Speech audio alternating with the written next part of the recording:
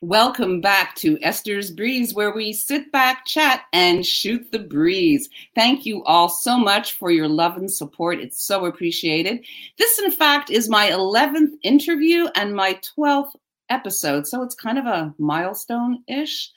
I'd like to give out a big thank you to Jenny DeHame from Pax Management, and to my mentor and good friend, Robert D'Alessio, and my new producer and partner in crime, Mr. Fernando Renzo. I'd also like to let you know that Esther's Breeze in this particular episode is available on the Esther's Breeze YouTube channel and on Bobby Short Shorts YouTube channel and live on Facebook. So today's guest is Mr. Bobby Del Rio. Bobby Del Rio is an actor, writer, filmmaker, and producer. He wrote and directed the film The Market, which is now on Amazon Prime in the US and UK. In Canada, it's available on Vimeo on demand. He is the creator and showrunner of the series In Real Life, which started as a web series and sold to Bell Media for TV broadcast. He's also a reoccurring character on the hit web series My Roommate's an Escort.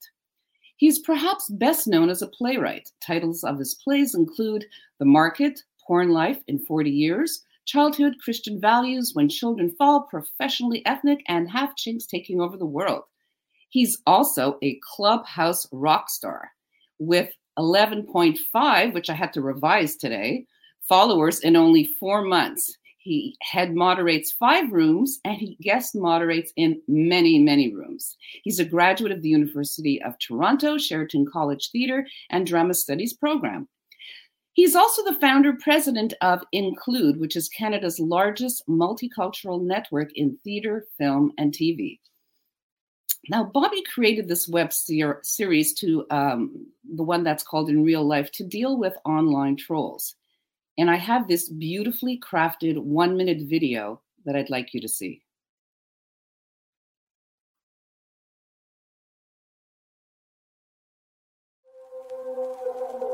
Online, everyone is a brawler. In some ways, it enables the worst part of humanity. The narcissism, posturing, the bullying. What if you met them in real life? Would they have that same bravado? I was mercilessly bullied online.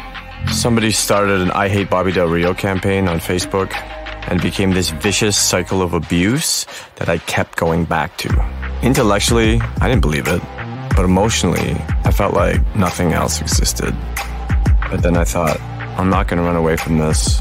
I'm not going to hide.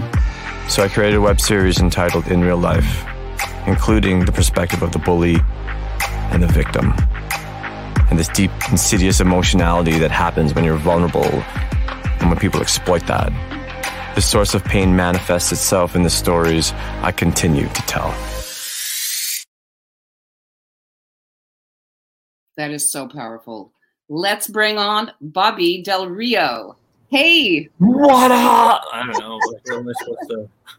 Here he is. Yeah, really. So, Here he is. Finally.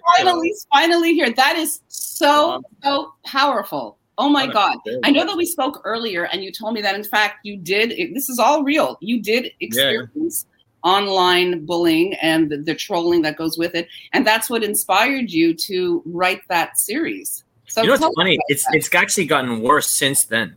Are you kidding? Yeah, because my profile's higher now. So I just get attacked every day. This is the metaphor for the industry, but this is how I feel. I wake up, I yawn, I stand up, I get kicked in the balls, and I start my day. Yes. There it is. Yeah. What are you going to do? I don't know. You do so much. You're an actor, you're a writer, producer, director. There must be one of those titles that you feel most passionate about. You'd think there would be. And yeah. Maybe not. Maybe I'm wrong. Yeah, no. I don't know. I just kind of do what I want, It's funny. Like, this whole Clubhouse thing is such a fucking blur. Don't swear. It's such a blur because I don't really... More love. I know. I don't know what I do. I just talk, and then people are like, yeah, he's talking, follow him. And now I have 11,500 followers, and I'm like, okay. I didn't have a plan. I just talk. I do rooms. I don't know. People are interested, I guess. So what inspired you to join Clubhouse in the first place, and why did you get so involved to the point that you have your own club called Bobby Del Rio? That's, original, but to the point. Exactly. And you have about 5 major rooms. Yeah, I cut it down to 4. I was doing 5. I'm doing like 4 now. But I'm do 75 rooms a week, so. Because you moderate on a lot of them as well. Yeah. So now I'm on all the biggest stages of Clubhouse. So what does that mean, on the biggest stages? Okay, so I was, I still am one of the top mods in film, right? So all the film rooms, obviously not every single one, but the biggest ones, I'm like a mainstay, right? You almost have to think of it. They're almost like these like shows. So I'm kind of like, I don't know, like a recurring character in all these different shows. But it was just for film. But in the last maybe 2-3 weeks, I've been focusing on just the biggest rooms generally, which usually are the business rooms or more general conversation. So now I'm becoming friends with most of those mods. So I get modded in those now too. So literally every hour I have my choice of 4 rooms. So I usually just go into the biggest one. And I kind of just do that for 100 hours a week. And that's what it is. So for those people who don't know, and I'm sorry they can Google it, but if you'd like to explain a little bit what Clubhouse is, the app. Yeah, sure. It's funny, like in a way, I'm this sort of like spokesperson for Clubhouse because like literally 17 interviews I've had set up in a month, and a lot of people don't really know what Clubhouse is, right? Because if you're not on it, it's still like a small percentage of the population that's on it. You don't really know what it is. So it's like, when are they going to start paying me? Clubhouse? When are you going to start paying me, Clubhouse? When are you going to start paying me? So I just let everybody know, Bobby met Fernando Renzo before the show, and he's been on this Italian. I know. It's cool. We love it. Hey, Clubhouse, I'm gonna promote you, but what are you gonna do for me, Clubhouse? 100 hours a week I put into you, but what are you gonna do for me? So I don't know what the hell I'm doing right now. Clubhouse. So Clubhouse is an audio-only platform. Yeah. It's basically like Facebook if all you could do is talk. So you could post one photo, you can do you have like a long bio, whatever, but that's all it is. So it's really just talking. So I think because I'm a performer, right? And I have, I've been doing improv since I was a child, right? So I'm very, very comfortable. Like this is live. I'm like, oh no, I don't care, right? Like it's like I'm very comfortable public speaking, performing, all this my whole life. So for this platform, it's really just about, in a way, public speaking. Yeah, that's true. So I'll speak today. I spoke in 2 rooms that had over 500 people in them. Yeah, I was following you in one of them. Yeah, business-oriented room. Yeah, they got up to 700. I don't know, whatever. And I don't care. I joke around. I'm very loose. A lot of people get very nervous, but I don't care because I'm a performer, right? I've been a professional actor since the 90s. So I don't care. I'll say whatever I want. Fucking 800 people, 8,000 people. It doesn't matter to me. And I think it separates me because a lot of people are kind of nervous, so they're kind of stiff. But for me, like I joke around, I say this, I'm more authentic. I'm just me. Yeah, and so it comes off, I think, pretty well. I think 11,500 people think so. So how did that translate into Instagram, for instance? Because I know that it does affect Instagram and gives you organic followers. Like, how did that work? Yeah. Okay, so basically, there's no DM function on Clubhouse. Yeah. So you just link, and whatever, I'm just saying for the audience. I know you know this, but so you have to link it to your Twitter and your Instagram. So you have your choice to link it to either or both. I link both. So Twitter, maybe I got an extra, I don't know, a couple hundred followers. But my Instagram, I don't know. What I always say is I'm funnier than I am good looking. So I never really cared about Instagram. You know what I mean? So I was like, in like 5 years, literally just get 1,000 followers, which is like nothing. Do you know what I mean? Like nobody cares. And then in 3.5, 4 months, whatever it is, I have gone from 1,000 followers that nobody cares about to close to 4,500 followers on Instagram. So it's boosted like 450%, which sounds like better than it is, but it's a lot. But it's real. I don't buy followers, nothing. Oh, I know that. I went from getting like, Esther, 3 messages a week. Oh, hello, Bobby. Hi, man. To 300. Oh, I believe it. 500. I can't even keep track. It feels like every minute. Probably isn't every minute. It feels like it. I just get a new message. I'm just like, and then people want to talk to me all the time. Oh, let's talk. It's like, I don't have time to talk to you. I got to talk to Esther. let's get our priorities straight, right? Yeah. And but you're like instantaneous. Like if I sent you a message, you were like 3 seconds later you answer. So you're there. You're very available, and that makes a difference as well. And I usually ask artists this, like the importance of social media. What do you think the importance of social media is as an artist? Wow. Okay, so we mean like in society, or do we mean for like an artist? For an artist, for your career, Got it. Okay, so look, you don't need social media to be an artist, because an artist just makes art, right? So you don't need to. You can just perform in things, or write things, or direct things, or draw things, whatever it is you do, make music. You don't need social media to be an artist. But I will say, in the business of art, you really do need social media. It's the number one marketing tool. To be honest, there's a bit of a debate. I had put together a Clubhouse room, and it was like, so I became friends with Tori Spelling on Clubhouse. So like literally, like I'm texting Tori Spelling. I'm like, what's happening? Like I grew up with 90210. She's awesome, by the way. I love Tori Spelling. Okay, so I brought Tori on this panel, and then I brought on like a ton of like, whatever, YouTubers, TikTokers, people with millions of whatevers. And so I had basically had like a debate, but a friendly debate. I was trying to figure out like, okay, so what is the role of social media influencers on Hollywood?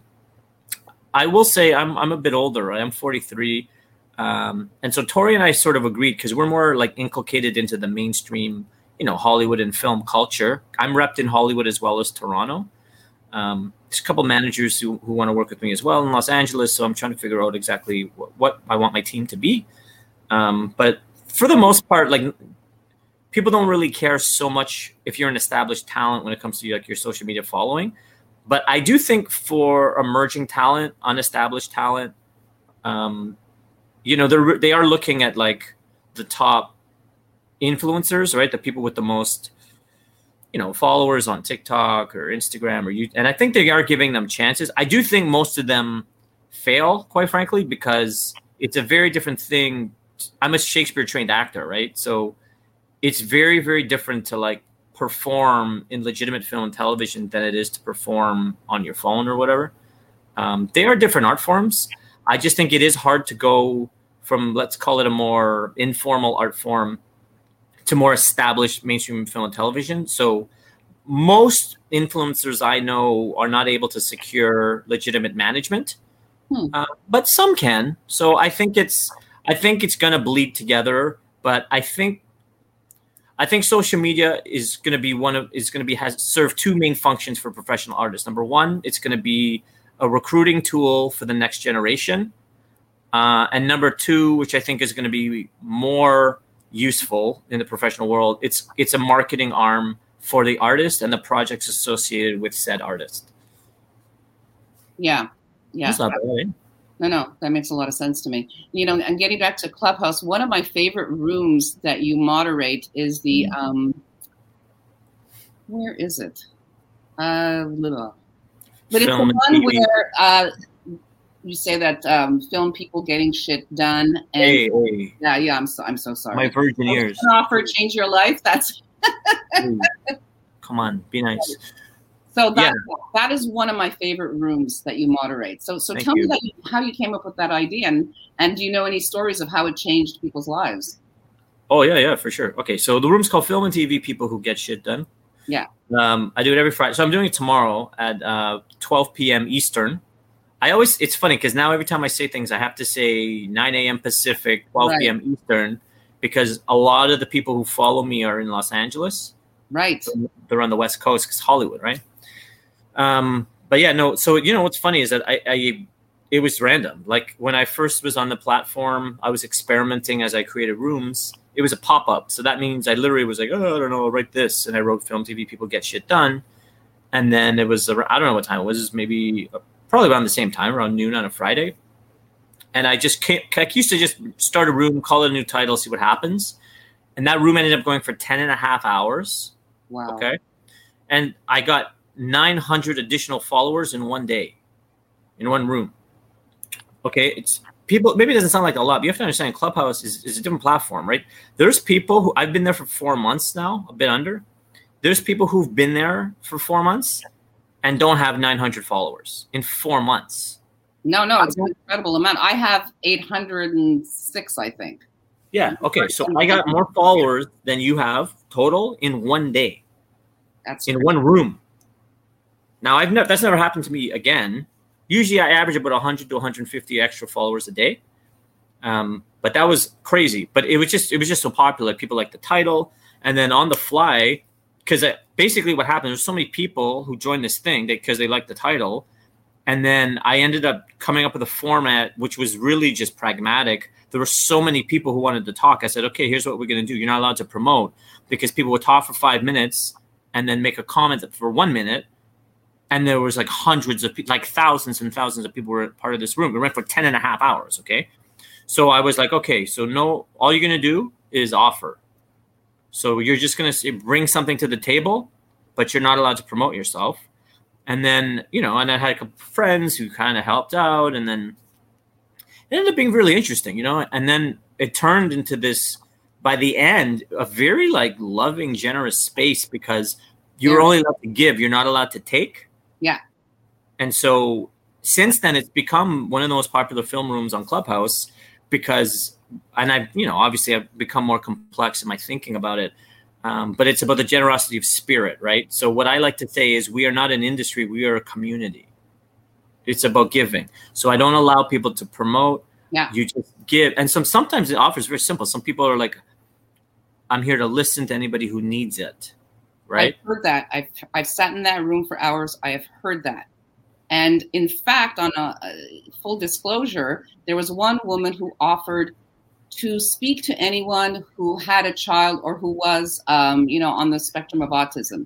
So yes. I actually hooked her up with my son, who has neurodiversity. Oh, I didn't know that. Yeah, he's a singer-songwriter, and so every once in a while they chat. And that came from your room. So thank you for that. And that's why I asked you about that, because in fact it did. I mean, my son has a new friend, and she's wonderful. She's an actress from the UK. Thank you. Yeah. Look, I didn't know that. That's wow. Real time. No, but so I guess, especially because now I'm pretty popular on the app, so I have a responsibility, I think, you know what I mean? Like, I try to help people. All my rooms are about building community or helping people, right? So my rooms are supporting women, my rooms are supporting people of color, my rooms are supporting LGBTQ, my rooms are about giving. I don't know. It sounds hokey. Maybe I'm trying to create more of a culture of love. So what I say is that, our industry, we're so used to selling and pitching and manipulating, and it's like no more of this. Now it's about giving, helping, sharing. And I think, to be honest, it happened because during the pandemic, the reason I went to Clubhouse too is that I was so sick of the toxicity on Facebook. I've been like a heavy Facebook user, since its inception, which is, I don't know how long ago, 15 years ago or something. Yeah, about that. But it's just during the pandemic, everybody was just disgusting to each other, to the point where I started making positive posts to just get people to stop being so disgusting. And then people started liking the positivity. Like, literally, I get messages every day. People are like, I'm getting through the pandemic because of you. Yes. Yeah. Which was shocking because all I said, I would just literally write you're beautiful. And it would be kind of funny, but because everybody was so negative, because I was just so positive on purpose, I don't know, it warmed people's spirits or something. So then I realized, especially during the pandemic, how badly, quite frankly, love was needed. So that's what the room is about. Yeah, no, it's a wonderful room. And I know you do others like Italians in Hollywood, Men Supporting Women in Film, Stop Asian Hate, and many, many more. So no, you're making a difference. And I'm glad I told you that story about this young lady from the UK who chats every now and then with my son.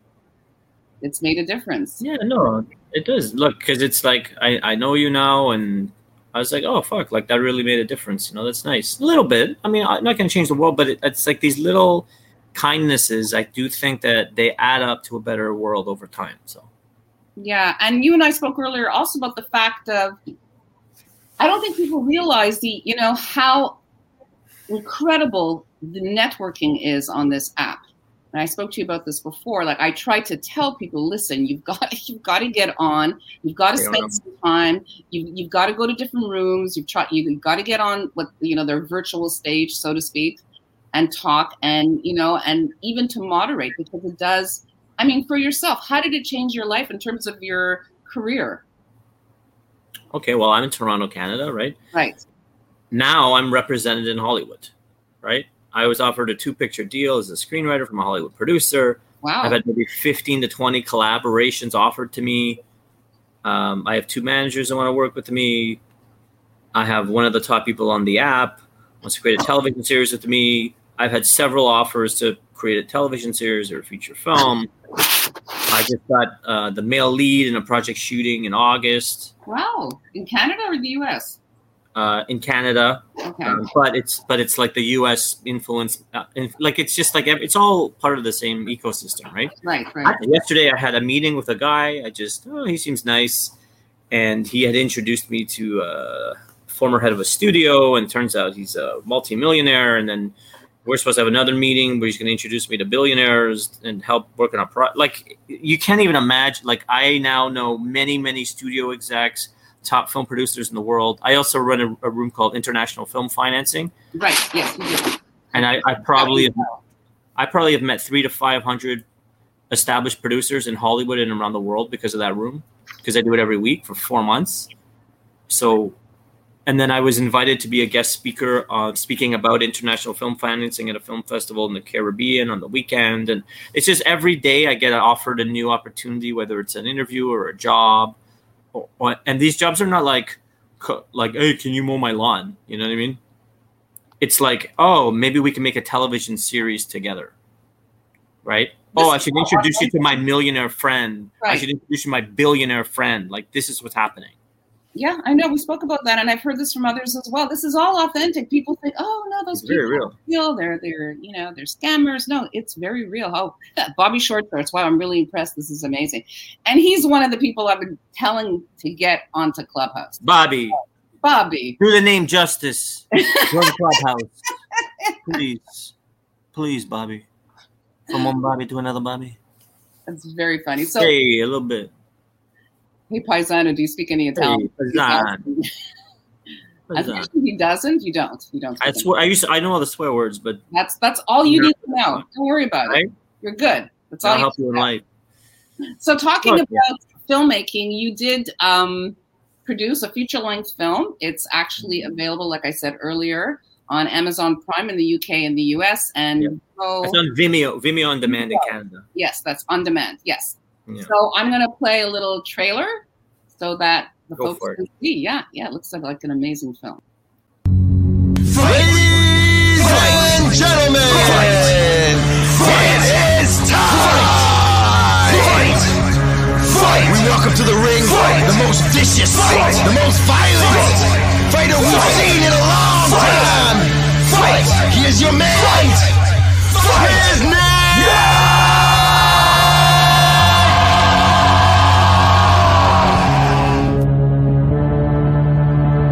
Alright, kid, this is your one chance. Don't blow it. Let's do this. Are you ready? Are you ready to fight?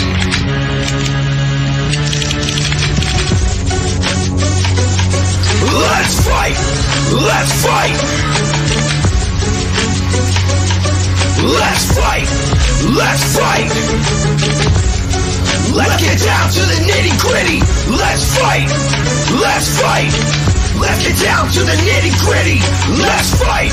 Let's fight! Come on, motherfuckers, let's step in the ring! Go up against a trained man, let's see what you can bring! This is true and strong, that's the way it's gonna be!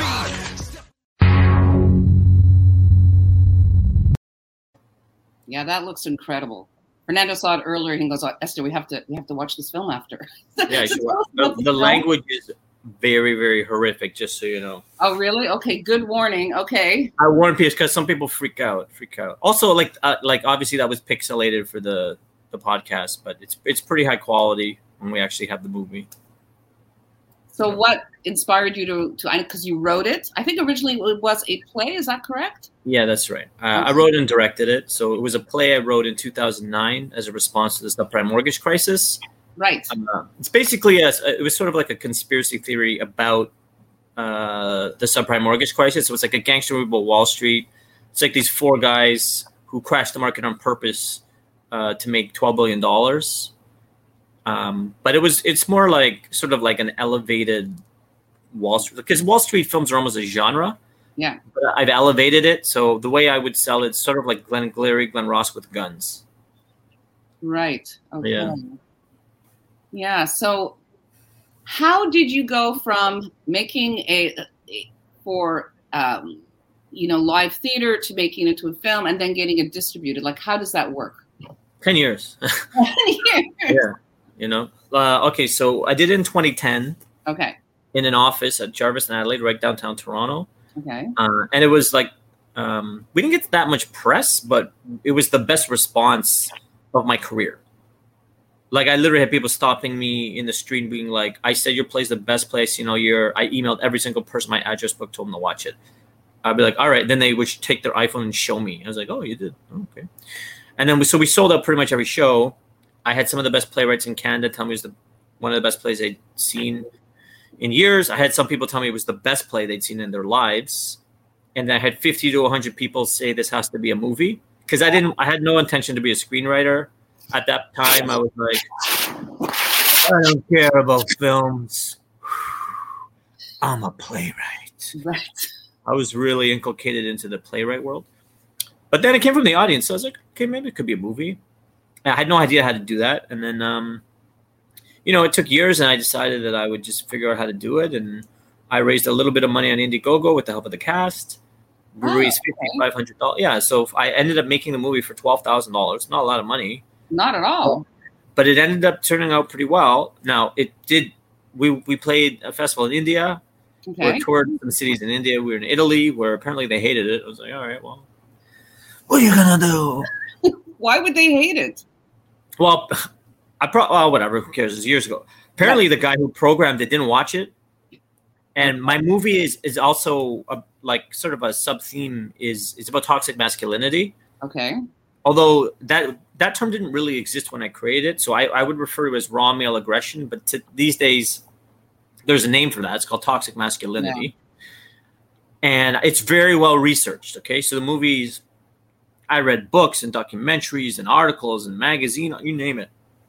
And this is how these guys actually talk, right? They're very, very sexist, very, very racist, very, very homophobic. So what I did is I turned the movie into an allegory for capitalism. So it's like a metaphor. So the way the guys treat each other and the way they treat everyone is an extension of the way the system of money sort of dictates disgusting attitudes around the world. Yeah, exactly. So most people who are quite thoughtful and intellectual understand that element. Yeah. Some people don't. Like some people, it's funny because some people will be like, makes me want to be a bond trader. Woo! And I was like, you didn't understand the symbolic elements of it looks awesome. I'm like, okay. I mean, look, some people like that because it's very sort of like a thrill ride. Like we've had a lot of really good testimonials, and it's a very sort of captivating movie. But you need to understand that it's an allegory. Some people have accused me of being racist or sexist. I was like, really, you can't differentiate between a character and a point of view about a subculture? But what are you going to do? Some people are stupid. I said it. I know you said it. You did not put yourself in the film. You did not test yourself. No. Why? It's funny. Even the cast was like, "Why weren't you in the film?" But I guess for me, because I never made a film. I never even made a short film. I had made a short film. No, never. Nothing. So now, since then, I think I've directed 10 to 15 short films. And I directed every episode of IRL, right? The web series I created. Yeah. I actually watched a few episodes of it years ago, before I even knew you existed. Oh, yeah. Thank you. Yeah, you're welcome. But that all came after. So I had never made a film. I had directed one thing on mini DV in my early 20s, which was really co-directed by my brother Tony, who's like more like the filmmaker in the family. Oh, really? Okay. Yeah, so he was a DOP, and he actually edited my feature film, The Market. He did a very good job, actually. But I had never directed. So The Market was actually my first time ever directing a film. Wow, And- well done. Yeah, so my DOP, Andrew Hunter, he was very young at the time, but he was brilliant. He knew everything technically. He was so talented. I learned a lot from him. A lot of the cinematography obviously was him. A lot of the shots are him. But one thing I was good at is that I know the story very, very well because I wrote it. And I know acting really well because I'm a professional actor. At this now, it's like literally, I've been paid to act for 27 years, right? So My goodness. So I picked good actors. Julian Dezadi and Kyle McDonald were from our play. They were in the original production. So I knew like they're gonna smoke it. And then I had to recast 2 supporting roles because the other guys who were in the play had left the industry. So I had to get new people. And I rehearsed it like a play, which I don't think too many people do in film. But that was my background, right? At that point, Right. I had directed, 15, 20, 25 plays when I made that feature film. So I actually had a lot of experience making art, but never a movie. So to be honest, it wasn't so hard because Andrew really managed the production logistics in terms of cinematography. And in a way, it was accidental. But what I've learned is the main skill of a director is to work with the actors and to interpret the story. So Yes. in a way, it was perfect because my DOP, Andrew, was really kind of like, I think it should look like this. And I would be like, oh, okay, maybe I would have a slight adjustment, but I trusted him. And then I was focusing on the storytelling. So in the industry, you refer to that basically as an actor's director. Yes. And that I'm definitely an actor's director, right? So there was one pivotal scene in the movie where one of the actors was not quite at the level that I wanted to be. I ran 45 minutes of acting exercises on set. Wow. During, it was like an 18-hour day. But his performance went from flat to one of the best performances and scenes in the movie. But I put 45 minutes of Meisner into like guiding him, and it's like we would do scenes and the actors are all good, but they get tired. But I'm an actor, so I know the energy needed. Exactly. So I'd be like, let's go. And I'm like, bring this energy because they need it to be elevated in some scenes. And I know how it has to feel as a performer. And so there's like, I'm literally like screaming. They finally get there and I'm like, action. And then it would go in. So I get the performances that I want to get, right? Yeah. I actually have a little video about the behind the scenes, and some of the actors talk about the film and working with it. It's about using money as a weapon. These 4 guys who pretty much take the world on and win. So it was like Wall Street meets Entourage meets a mob movie, which was really, really neat. Loss of innocence, corruption. I think it's also a coming-of-age film. The power dynamics between men. To me, they represent kind of what goes around comes around. The script is basically a metaphor for capitalism. This, deplorable cesspool of money. It just represents a good time. Like, it's a pretty fun movie. It's an awesome movie. It's refreshing how raw it is. It's high. I think it represents the highest stakes someone could. You found some clips. You planned it all. I even had more clips. Oh yeah. I'm what a pro you are, right? What are you talking about? So I know that we spoke the other day about a major publication in Toronto featuring you in the magazine. So you feel, in a sense, that you've arrived? I mean, this is all the things that are happening to you. Not really. I don't know. I mean, I've been in the industry 25 years or whatever. I don't know. I guess, look, I'm excited. I mean, I've never had, can you imagine 17 interview requests in a month? 17. I know. And what I love about you is that you put it out there. You're so authentic and real. And it's like, you talk about your follower count. You talk about how many interviews. You're like a kid in the candy store. You're so excited. Oh, it comes across. And I love that. And that's what at the same time, but at the same time, I'm not up my own ass either, though, right? Like, I put it this way. I started my career with a 30-minute television documentary about me. Okay? So, can you imagine? Why? That's how I started my career. How did that come in fruition? Like, how did that come? They needed a playwright. I knew the thing. They liked me. They just picked. I had a play I did at Summerworks in 2000. That was a big hit. I'd won a playwriting award at the University of Toronto Drama Festival. everything just works out. You know somebody and they like your thing and they watch your play. It's just this is the industry, right? But I literally had a camera crew following me around while I was in university. Oh my goodness. This is not a normal thing. I was like the Kim Kardashian of Toronto playwrights. Before it was a thing. Yeah, before reality shows existed. Right. So it was a very weird and it's not a normal thing. But I will say I never was like, oh, I deserve this. Here I am. I mean, I'm sure I had moments, but it was just very weird. I was like, I don't know what the fuck this is, right? But but I will say number 4, it's okay. Yeah. Oh my God. But I started my career like this sort of like highly publicized playwright. So I was on the cover of Now magazine with our director. Wow. So like literally, and I like right out of school, right? So it was like when they were doing our photo shoot for the cover of Now, I had the television camera crew filming the photographer, shooting me. I was just like, what is happening right now? So, okay, but here's the point of it, right? So that's how I started my career, okay? And how old were you?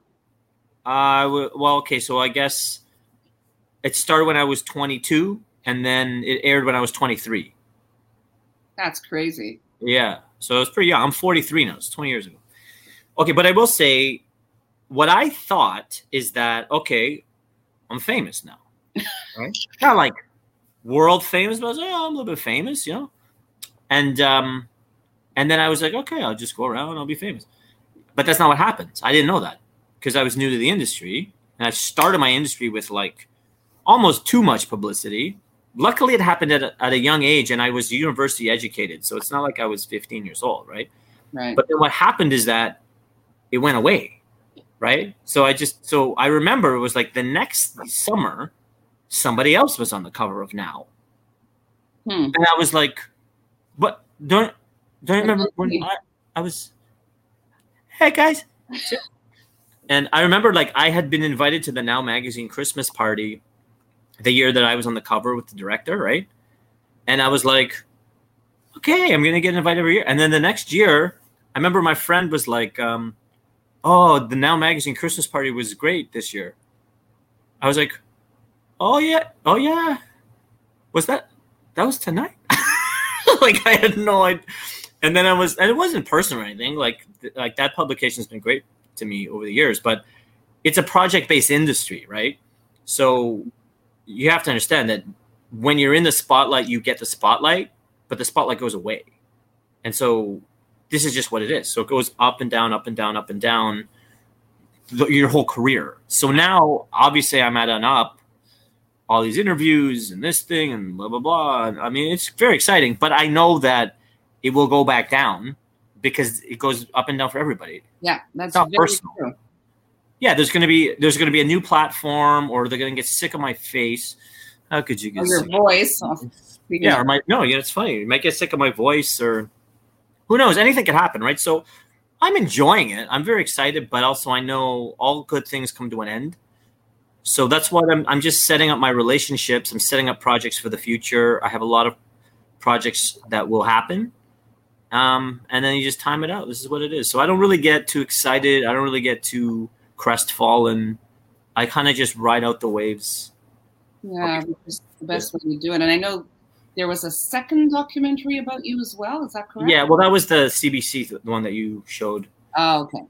Yeah, that's actually Karina Evans, who's I think she directed some like 4 music videos for Drake. She's like a major director in the world now, and yeah. But this is just what it is. I mean, I'm kind of just used to.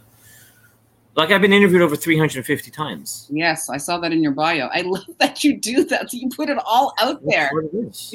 And it's not that you're bragging. You're just like being very matter of fact. You're just like, yeah, I've been in, and you even say something like, oh yeah, and about 100 of them were podcasts, and oh yeah, it's not. I don't really care. It's just what it is. It's like people like. I'm also half Chinese, half Italian. Yes, interviewed 350 It's a times. very strange mix. Am I wrong? Have you come across other people with It's that? normal to me. I don't know. Of course, it's normal to you. But everyone is like, oh, wow, how unusual. I'm like, oh, okay, Yeah. It's funny, like I wanted to have an anthology of my plays called A Stereotypical Chinese Italian. That's the thing. Yeah, but it's like, to me, that's what normal is. Yeah, of course. right? So it's everyone else in the world that's screwed up. I'm the normal one. Were you brought up in Toronto? I was, yeah. We lived in the Bahamas for 4 years when I was like a baby. Okay. And then my dad went to law school Western, so we were in London, Ontario for 3 years.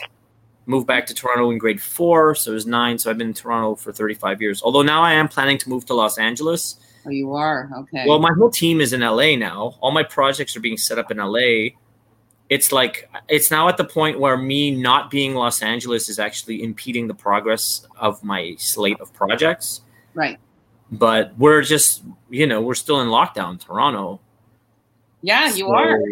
Yeah, it's pretty bad there. We're actually getting our curfew lifted tomorrow. So we're all very excited. Everybody's booking terraces. The restaurants aren't open because Montreal is still going to remain. We have our zones are in colors. I think yours are different. Like the phases are. I don't know what they're doing. The rules change every week in Toronto. I don't know what the hell's going on. Right. Yeah. No, I understand. Well, hopefully this will be over soon. And I was curious on how the process is for someone like yourself to move to LA. Like what do you have to do legally? It's a lot. I mean, okay, so I have been working with an immigration lawyer. I mean, look, luckily I have been interviewed so much, and also this latest slate of press will help as well. Yeah. You essentially have to I can apply for an O1 visa or a green card. Yeah. I probably have enough of a resume to get either. The green card is more risky because it's a really more of a long-term commitment to the United States. So they're a little more actually. And again, I don't know. This is just what I'm being told, but I just hear it's a lot more. They're a lot more. What's the word? Discerning. Where the O1 visa should be very easy, and my agency is going to sponsor me, and I have everything set up that way. But it's not as good because it's a shorter amount of time, and you're limited to like a couple different areas. So it's quite a long process where you have to petition the U.S. government to show, look at me, I'm amazing. Here's this article and this article and this documentary, and I did this and this and this letter. I basically have to prove to the U.S. government that I'm worthy of being an extraordinary citizen. Yeah, I understand. So, yeah. Well, I wish you the best of luck and thank you. And much success. Your star is rising. You've been an absolute pleasure to speak to. And I'm going to ask you to stick around for 2 minutes. Sure. Yeah, I'm just going to say goodbye to everyone there who's watching. Thank you so much. We had a great time, and we will see you next week at 8 o'clock on Esther's Breeze. Ciao for now.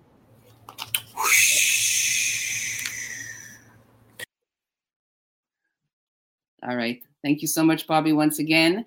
And we will see you next week, like I said earlier, at 8 p.m. on Esther's Breeze. Thank you so much for tuning in. Bye-bye now.